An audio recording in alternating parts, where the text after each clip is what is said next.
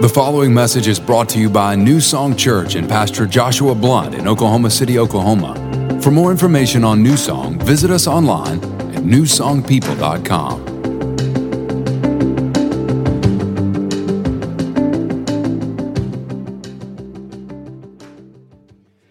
All right, if you got your Bible, go to the book of Daniel. We're starting a brand new series today called Stand. And we're going to be looking at this book of Daniel, and it's such an important book for our time that we're living in, because what we find in the book of Daniel is we find a people, God's people, that are living in a culture that is not a godly culture. And what we find is people who are having to take a stand and do things, and we see in this how they took a stand that made an impact in the culture. And I keep coming back to that word because I really believe that's one of the words God's given us is impactful. Like, it's not just about us being blessed. It's not just about us coming to church on the weekend and having our thing. The whole point is that we would come together, join together, and reach the world around us and impact the culture of the world around us. That's the point of this. And so what we see in the book of Daniel is we see a group of men who were doing that, and we see in them some steps that they took that we can take in our life that will help us do that very thing. Okay, so let me set this up for you. The people of Israel have been brought into captivity. They're in exile. They've been brought into Babylonian captivity. God has given them opportunity after opportunity after opportunity to turn from their wicked ways, to repent, but they didn't do it. And so they're kind of forced into this exile, this kind of period of detention where they're kept from their homelands, they're kept from their cities. They're not able to worship freely and practice their normal practices. So it says this in Daniel chapter 1, verse 1. It says, "In the third year of the reign of Jehoiakim, king of Judah, Nebuchadnezzar, king of Babylon, came to Jerusalem and besieged it." He took it over. "And the Lord delivered Jehoiakim, king of Judah, into the hand, along with some of the articles from the temple of God. These carried off to the temple of his God in Babylonian and put the treasure house of his God. Then the king ordered Ashpenaz. Ashpenaz, if you've got a physical Bible with you, like maybe make a mark there, remember him. We're going to keep coming back to him today. And also, if you're pregnant and having a baby, Ashpenaz, not a bad name. You're not going to find a keychain of it.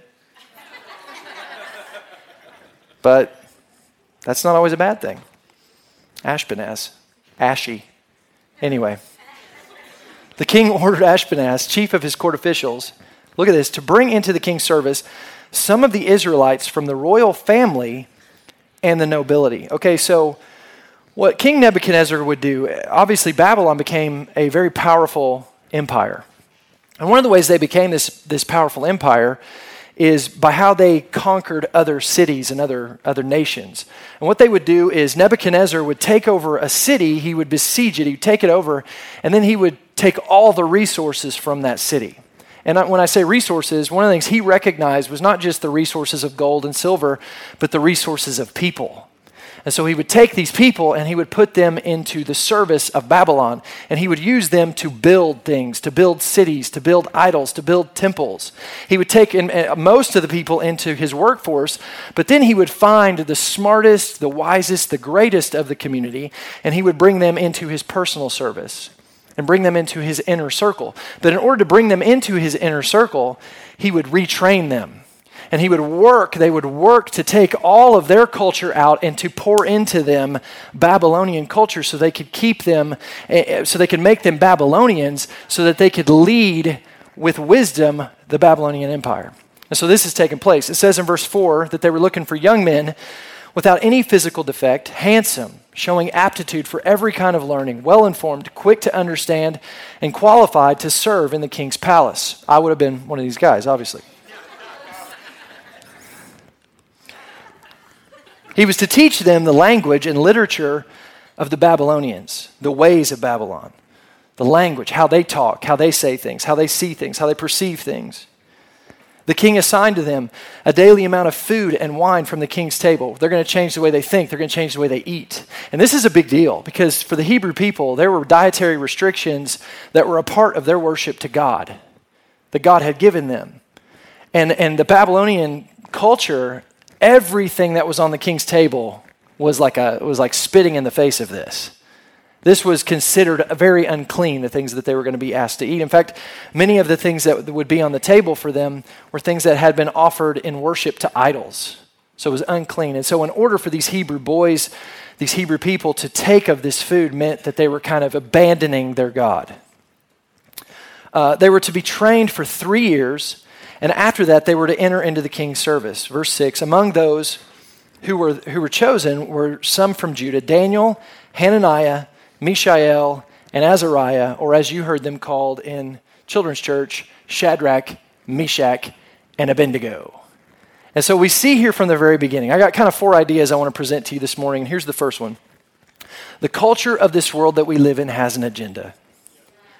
The culture of the world that you live in today has an agenda. Culture is not neutral. And the reason it's not neutral is because there's someone influencing it. And the person that's influencing it is the person of the devil, Satan, who, by the way, I've said this before if you've been to New Song, but just so you know, the devil really is real, okay? I'm not saying this to glorify him, but he's not like something that, Christian moms and dads made up, like Santa to kind of get people to do the right thing. Like, it's not that. I always get people, they're like, my kids believe in Santa. Put them in children's church. We won't do that. Okay, anyway. But the devil's real. And the Bible, here's what the Bible says. Because here's the thing. Jesus talked about the devil. We see Jesus having dealings with the devil. And the Bible tells us about the devil that he's seeking who he can devour. That he comes to steal, kill, and destroy. So understand there is a real devil and he wants to destroy you. He's a destroyer. That's his agenda. That's what he's working on. And one of the ways he works this agenda into the world is through culture. Now listen, I'm not saying that everything in culture is bad and evil, but some of it is. And probably more than you think sometimes.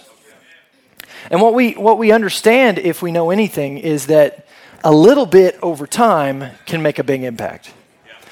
Me and my wife last year, we watched this movie called Dark Waters. And it's a movie that's based on the true story of West Virginia and the DuPont plant. And if you know anything about this story, DuPont was producing Teflon products. I think it started in the 60s through the 70s and 80s. And, these are like nonstick pans, things like that. But in the process of creating this stuff, there was like a runoff that they would have from it, like stuff that would be leftover kind of sludge. And they would take it and they would just kind of dump it into areas of West Virginia, areas that they owned, but they would dump it into these areas. But what they didn't know is that it didn't stay in those areas because of water, because of rain, because of all the stuff. It got into the land, it got into the property, it got into the cattle, it got into the water systems, and it began to affect people. Now, 2 problems. One is DuPont found this out and didn't do anything about it. That was the first problem. The second problem was it got into the water of the community and it began to poison them and they had no idea. So you have people that are living with water that's toxic and they're drinking this water and they're bathing in this water and they're washing their laundry and their dishes in this water. They're swimming in this water. And it's not all poison, but a percentage of it is poison. And over time, it started causing problems. Babies are born with birth defects. People are dying. Major issues. And somebody discovered why this was happening was because the water had this little bit of poison in it. It was a little bit toxic. Now, if I was to tell you today that the water that's coming into your home is, let's say I said that it was 3% toxic.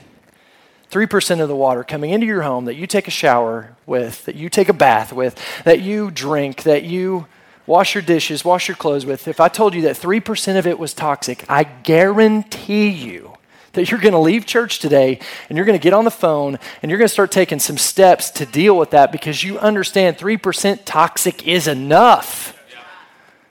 That in my home, affecting my children, affecting me, it's going to do damage if I just let it keep running through. Listen, I'm not telling you the whole world is, everything about the culture of the world is toxic, but is it possible that 3% is? I think so, probably more. And yet, so often we just drink it up. We just drink up the culture of this world. We just allow it to wash over us. We sit in it. We bathe in it. We live in it. And what we don't know is it's doing damage to us. That's why the Bible says in Romans 12:2, it says, don't be conformed to the pattern of this world. Don't just drink up everything the world has to offer. Why? Because it's toxic. Listen, I see teenagers in here, young people, don't just drink up everything the culture of this world is saying to you. Because the culture of this world, there's an agenda. And it's being enforced by an enemy who's behind things, and he's trying to kill, steal, and destroy you. And he'll make you think, oh, it's not that big a deal, but it is. It's going to hurt you. It's going to cause deformity in the call of God for your life. It's going to cause you not to think the right way, see things the right way. It's doing damage. And so we got to be on guard. There's an agenda, and we need to be aware of it. And so from here, we see the agenda start being worked into the life of these boys. Look at this with me, verse 7. It says that the chief official, this is that guy Ashpenaz, gave them, Daniel and his friends, new names. To Daniel, the name Belteshazzar. To Hananiah, Shadrach. To Mishael, Meshach. And to Azariah, Abednego. So the culture of the world we live in has an agenda. That agenda is being influenced by the enemy who wants to destroy you. And here's the second thing I want you to see today. One of the ways he wants to influence you and destroy you is he wants to redefine you. Culture wants to redefine your identity. One of the things that the enemy wants to do is he wants to present to you a play and a role for you to play in the play. That is not the role God's called you to play.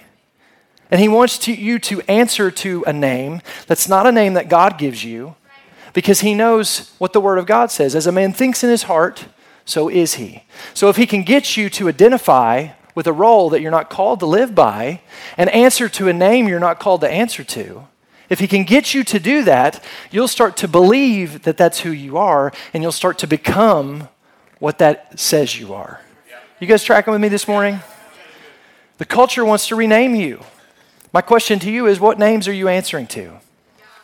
What names are you answering to? Look at these names that these guys were given. And what you're going to see is how the enemy is working in these guys to try to pull them away from God, to pull them away from the promises of God, to pull them away from who God says they are. Look at this. Daniel, his name was God is my judge. His name was changed to Belteshazzar, which means lady protect the king. He was given a girl name. Why? Because here's how the enemy works. If he can get you to question who you are and what you are, he can get you to question God. Because if you look at God and you say, God, you made me wrong. How you made me, how I operate, you did it wrong. You're going to have a hard time connecting with a God that you think messed up when he created you. And this has been a work that the enemy's been doing for a long time. Some of the stuff we see, sexual confusion, gender confusion, this ain't new. There have been kingdoms that have been rising and falling with this for years, but this is one of the things that caused them to fall. So we need to be aware. The enemy wants to attack you at who you are, at what you're called to be. Look at this, the next name, Hananiah. His name meant Yahweh has been gracious. God is gracious. God is good. There's like a confidence in that name. His name is changed to Shadrach, which means I am fearful of God. It's in contrast. God's not good. You can't trust God. He's not who you think he is. You better be afraid of God. You better be afraid of him. Mishael, his name is who is what God is. Who is like my God? Who can do what my God can do? Who's wise like my God? Who has the power of my God? That's what his name meant. His name is changed to Meshach, which means I'm despised, contemptible, and humiliated. His name goes from being a name that speaks to having confidence in God's ability to a name that speaks to a cowardice in his own ability. Which again, how does the enemy work? He wants to take your eyes off of God. He wants to put your focus on you and your inabilities to work in this world. Azariah, his name means Yahweh has helped. God has helped me. God will continue to help me. In fact, if you study this name, there's this idea behind it of a close relationship, like a father and a son, a family relationship. Yahweh, my God, my Father, he's helped me. He'll continue to help me. His name is changed to Abednego, which means slave to Nebo. His name goes from sonship to God to slave to the Son, S-U-N. And this name, slave to Nebo was a hard God to please. And the worship of Nebo was nuts. They would spend 12 days doing all these crazy practices, some involving acts of sex, all sorts of crazy, weird stuff. There was one act where they would take a guy who was like a leader in the community, and they would sit him in front of everybody, and they would slap him in the face over and over again until tears streamed down his face. Oh, you better hope your tear ducts are working if you get picked. Just over and over again. I don't know why that's funny to me, but here's the point. This God is hard to please. And you do all this crazy stuff in the hopes that it appeases him and he would bless the crops. Here's what I want you to see. The culture of Babylon was working to pull everything out of them related to their confidence in God and his ability to work in their life, to help them, to love them, to be for them. They were trying to pull culture out of them. And so how do they do it? They renamed them. What name are you answering to that the culture has given you? You know, when I was born, my parents, who are here this morning, they were the authority figures that God set in my life, still authority figures in my life. They gave me the name Joshua Ryan Blunt. That's on my birth certificate. That's my name. And because they loved me, they wanted me to come identify with my name. So they began to speak my name to me. And even when you have a little baby, you call them by their name and you talk to them. And as they grow, you train them how to write your name, how to read your name, how to identify by your name. Why? Because when you know your name, you know what name to answer to. But listen, this is big. When you know your name, you also know what name not to answer to. So if I'm in the lobby today and someone on the other end of the lobby starts yelling, Jason! Jason! And they're looking in my general direction, I'm not going to be going, yeah! No, I'm not Jason. I'm going to be thinking, who are they? Who's Jason? That's not me. If someone was to come up to me and say, hey, Pastor Jennifer, I really love the message tomorrow, I'm going to go, whoa, yes, I'm not Jennifer. I'm Josh. This lady ain't protecting the king.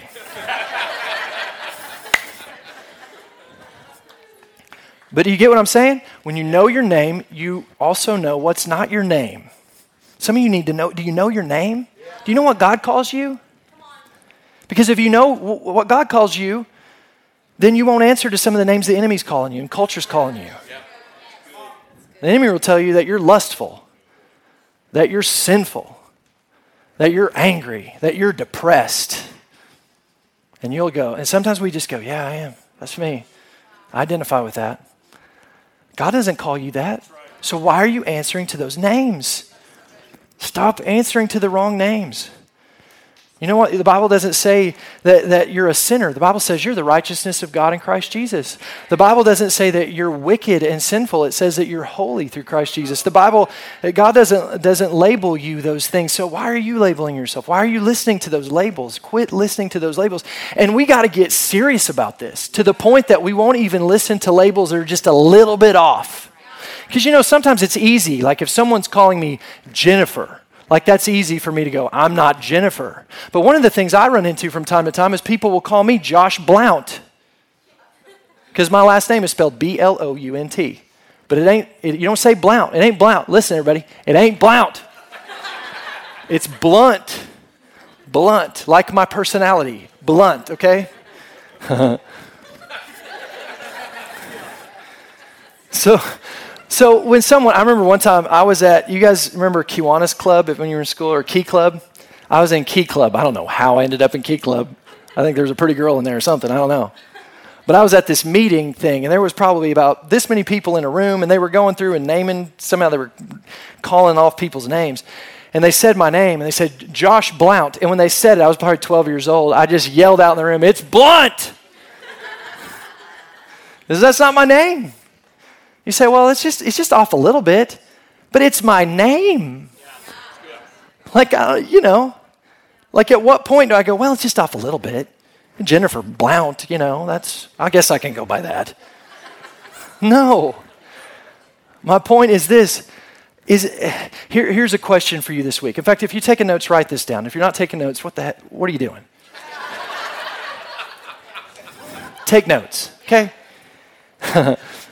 Here's a question for you to ask the Holy Spirit this week. What name am I answering to that you don't call me? Let me say it another way. What lie am I believing that culture is feeding me? And then here's the next thing you say. Here's the next question you ask. What's the truth? If that's the lie, what's the truth? Because the truth is what will set you free. And if you're new to New Song and you don't understand what I'm talking about right now, you're going, what is he talking about? Write this down, talk to God. Like, whoa, God wants to talk to you. The Bible says that his people hear his voice, his sheep hear his voice. God, okay, well, I think God's talking over there. But God wants to talk to you, and how he does it is we think like God's going to talk to us. I used to think this when I was a kid. Like I'd hear people talk about hearing the voice of God, and I would think, well, they just must be special. Because I would imagine it was like they're driving in their car, and it was like a burning bush. All of a sudden, the dash lights came on and shined in their face, and it was like, this is the Lord. No, it's not it. How God speaks to you is just through your thoughts. And we know that they're the thoughts of God because the Bible talks about how he draws us to conviction. And conviction just means that it may draw you to change, but the change moves you ahead. Condemnation, it tells you you're a mess and you're going backwards. So remember that. Conviction moves you ahead. Condemnation moves you backwards. So if the voice that you're hearing is telling you, hey, let's fix some stuff and move ahead, that's the voice of the Holy Spirit. If it's telling you you're a loser and you're never going anywhere, that's not the enemy. That's not the voice you listen to. But invite the Holy Spirit. Holy Spirit, who do you say I am? God, who do you say I am? What lie am I believing? Let God speak to you. Write that down. And then listen, believe it. Start to believe it. And because when you know your name, you'll quit answering to the wrong name. Here's the third thing that I see here in this story that's taken place is culture begins to ask them to compromise their biblical standards. So now Daniel and his buddies are being asked to have their names changed, and really the action that they're being invited into is eat stuff that you know is wrong. Eat of this stuff. And that's where Daniel draws the line. And he begins to kick against this a little bit. But I want you to notice how he does it, because I think this is the important thing. There's going to be compromise that we're invited into in our culture, but how we navigate that's so important. So it says in Daniel 1 verse 8, but Daniel resolved. Everybody say resolved. Circle that word or highlight that word. He resolved not to defile himself with the royal food and wine, and he asked the chief official for permission not to defile himself this way. So there's going to be compromise that you're invited to in the culture of the world. And the question is, how are you going to navigate it? Because if you don't navigate the right way and you don't hold up the standard of God the right way, it's going to be a mess. Because here's the thing, okay? The world is going to oppose you if you're a believer. In fact, I would say if you find yourself going, I'm not really receiving a whole lot of opposition from the world, you're probably going in the wrong direction. Okay? There should be some resistance. Why? Because the culture of the word and the culture of the world are diametrically opposed. And so Daniel's being offered stuff that is completely opposed to who he believes God's calling him to be. And so he resolves. That word resolve, I told you to highlight it. It means that he made a firm, committed decision to take a stand. He made a firm, committed decision. In other words, he said, okay, I'm not going to do this. But I want you to notice how he did it. He asked for permission. Like he doesn't go to Ashpenaz and he's like, hey, listen, Ash, I ain't doing this. Like what you're asking me to do is sinful and wrong, and you're going to hell, and all these people are going to hell, and so you can just go to hell. I ain't going to hell with you. He doesn't do that. He says he seeks permission not to do it. Interesting. Goes on to say, verse 9, now God caused the official, Ashpenaz, to show favor and compassion to Daniel. I believe one of the reasons why that was available to him is because Daniel approached him the right way. Verse 10, but the official told Daniel, and I want you to see as we read these next verses, I want you to really see Like this is, I think sometimes we don't put ourselves as Christians in the shoes of the culture of the world that we maybe came out of and how they may be processing. Because what we see here is how the world, through this guy Ashpenaz, we see how he's processing the change that's being offered to him from a biblical standard. He says, I am afraid of my Lord the King. I'm afraid of the one I bow down to, who has assigned your food and drink. Why should he see you looking worse than the other young men your age? The king would then have my head because of you. Here's what I want you to see. He's in fear. You know, so many of the decisions that we see that come out of the culture of the world are based in fear. Because what is fear? Fear is faith in reverse. We're called to live by faith. The righteous live by faith. We walk by faith and not by sight. Faith says, I have confidence in what's ahead because God is going to be with me in the now and in the future. That's faith. Faith projects a future with God in the middle of it. Fear projects a future absent of God, by yourself. And so it's afraid. And that's what we see in the world. People are afraid. And so they're not just everybody's just pure evil.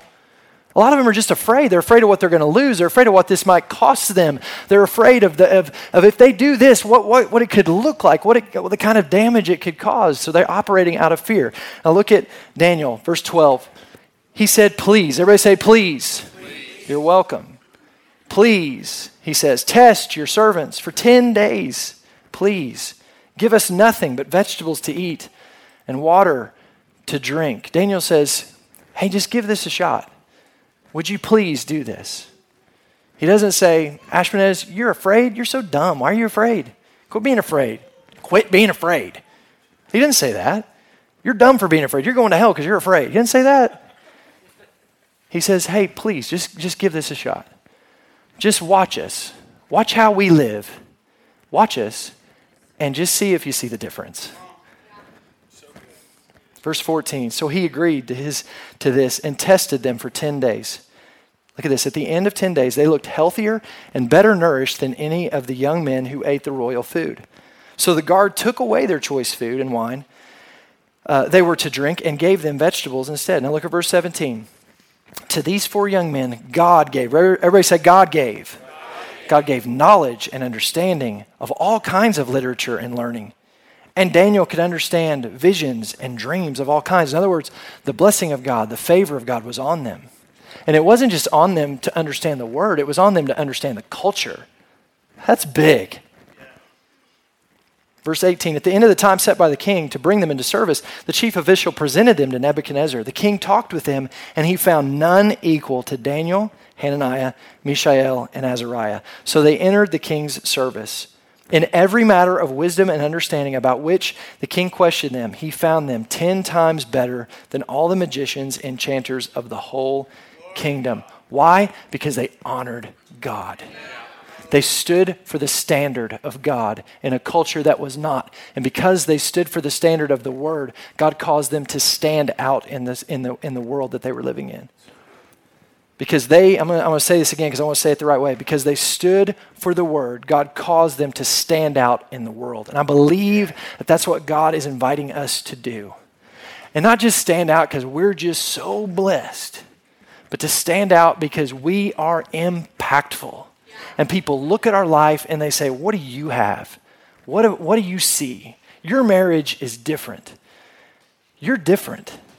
You're on a sports team. You're different than everybody else. There's something about you. You're different. How you treat your boyfriend, your girlfriend, that's different than what I'm seeing. Your standards for purity are different. The access you have on your phone is different than the access I have on my phone. We're going to stand out. We're going to do some stuff that causes us to live by God's standard, not the world's, and it's going to cause us to be blessed.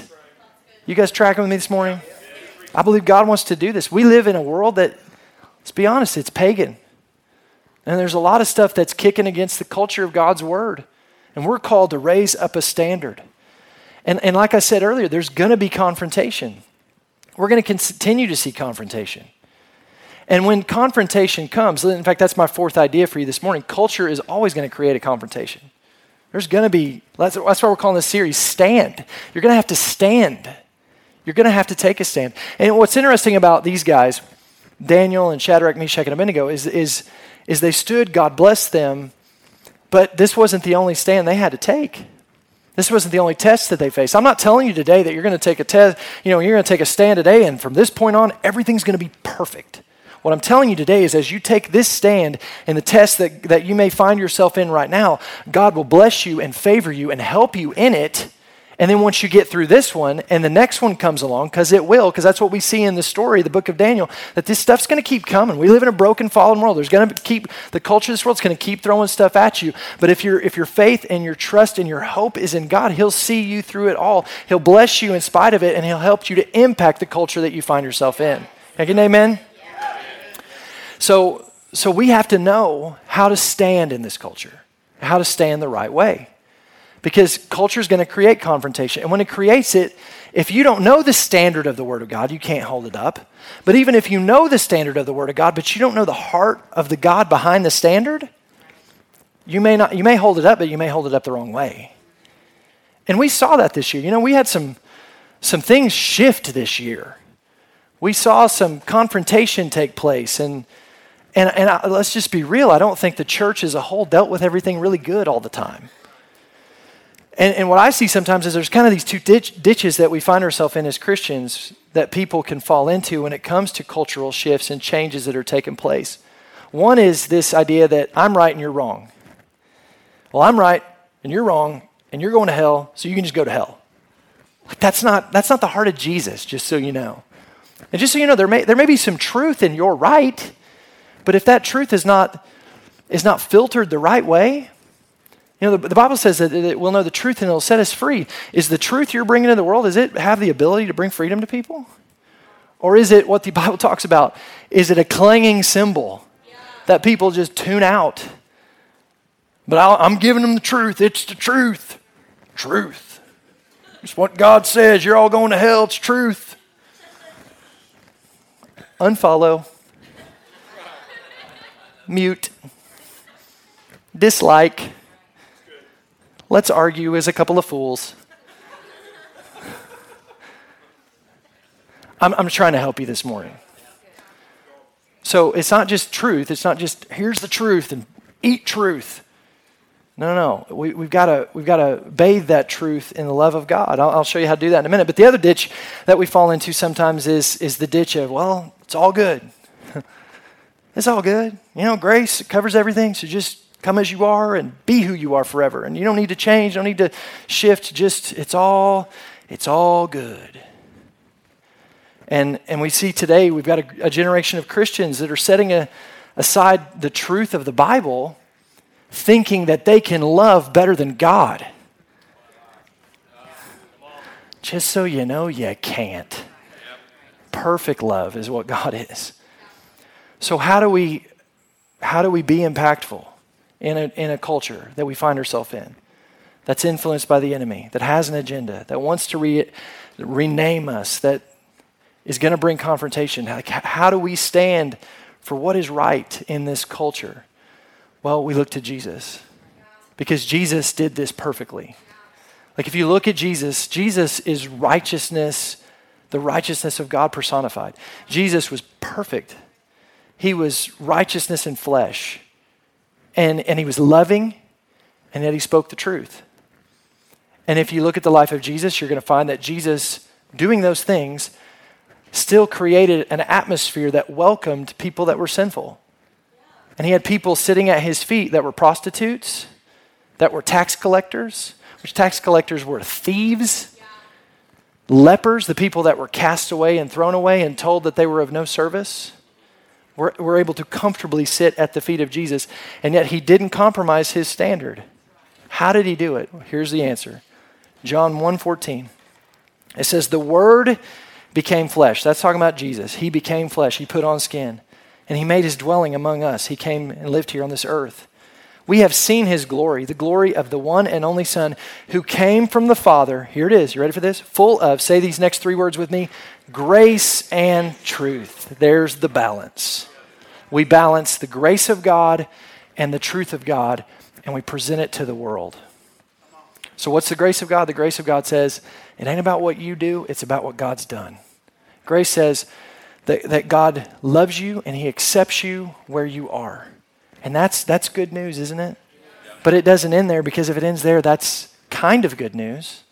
But there needs to be the truth, because the Bible tells us that it's the truth that sets us free.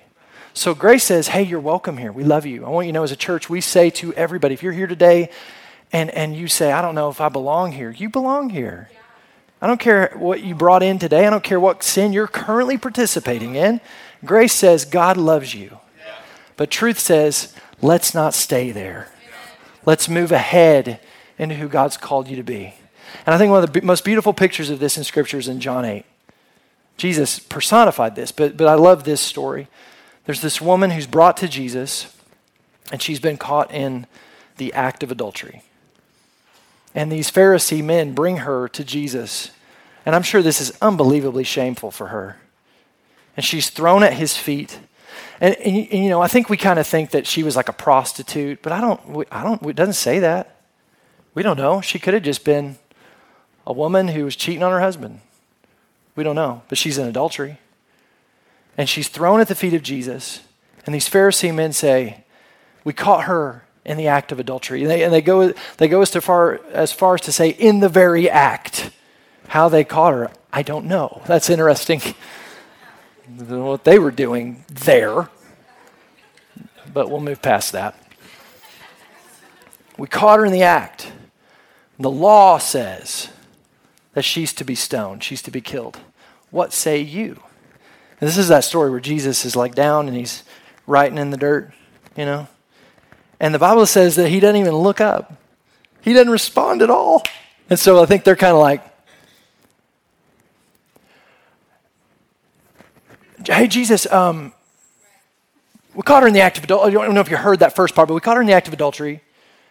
We're supposed to stone her. Like, what do you say? And so Jesus is writing in the dirt, and he looks up and he says, all right, whichever one of you is without sin, you can cast the first stone. And then he goes back to writing in the dirt. Baller. And we don't know what he's writing. There's a lot of different theories out there. Some say that he was writing the names of the mistresses of those Pharisees down. That would have been... You're like sitting there going, oh, no. Sheila's, okay, I'm going.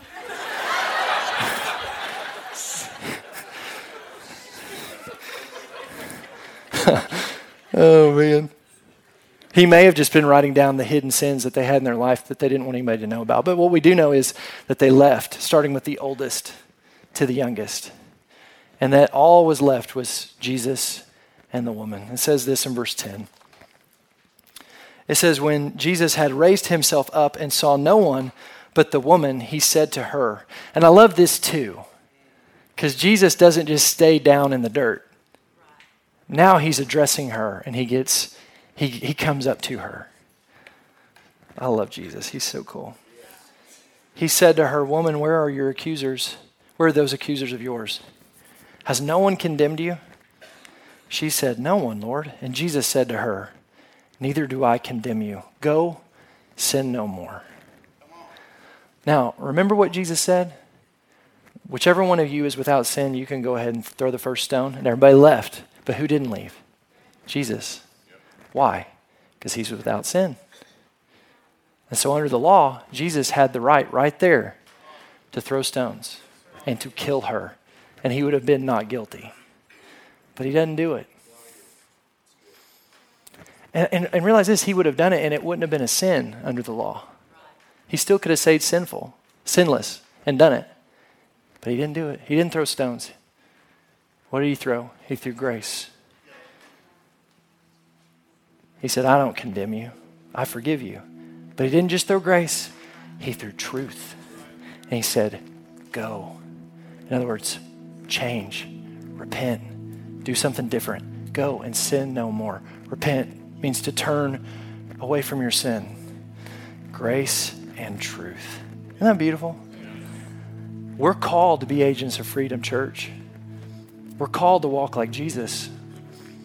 And if we're going to do that, we're going to have to resolve. We're going to have to take a firm stance that says we're going to carry these things into the world. Because we want to be impactful, don't we? So we're gonna carry the truth of the standard of the Word of God, but we're also going to carry the grace and the love of Jesus Christ. So we say to you that you're welcome here, but I also want you to know we stand on the Word in this church. And this house will not bow down to the God of the culture of the world. I'm not looking for everybody out there to tell me, good job, well done.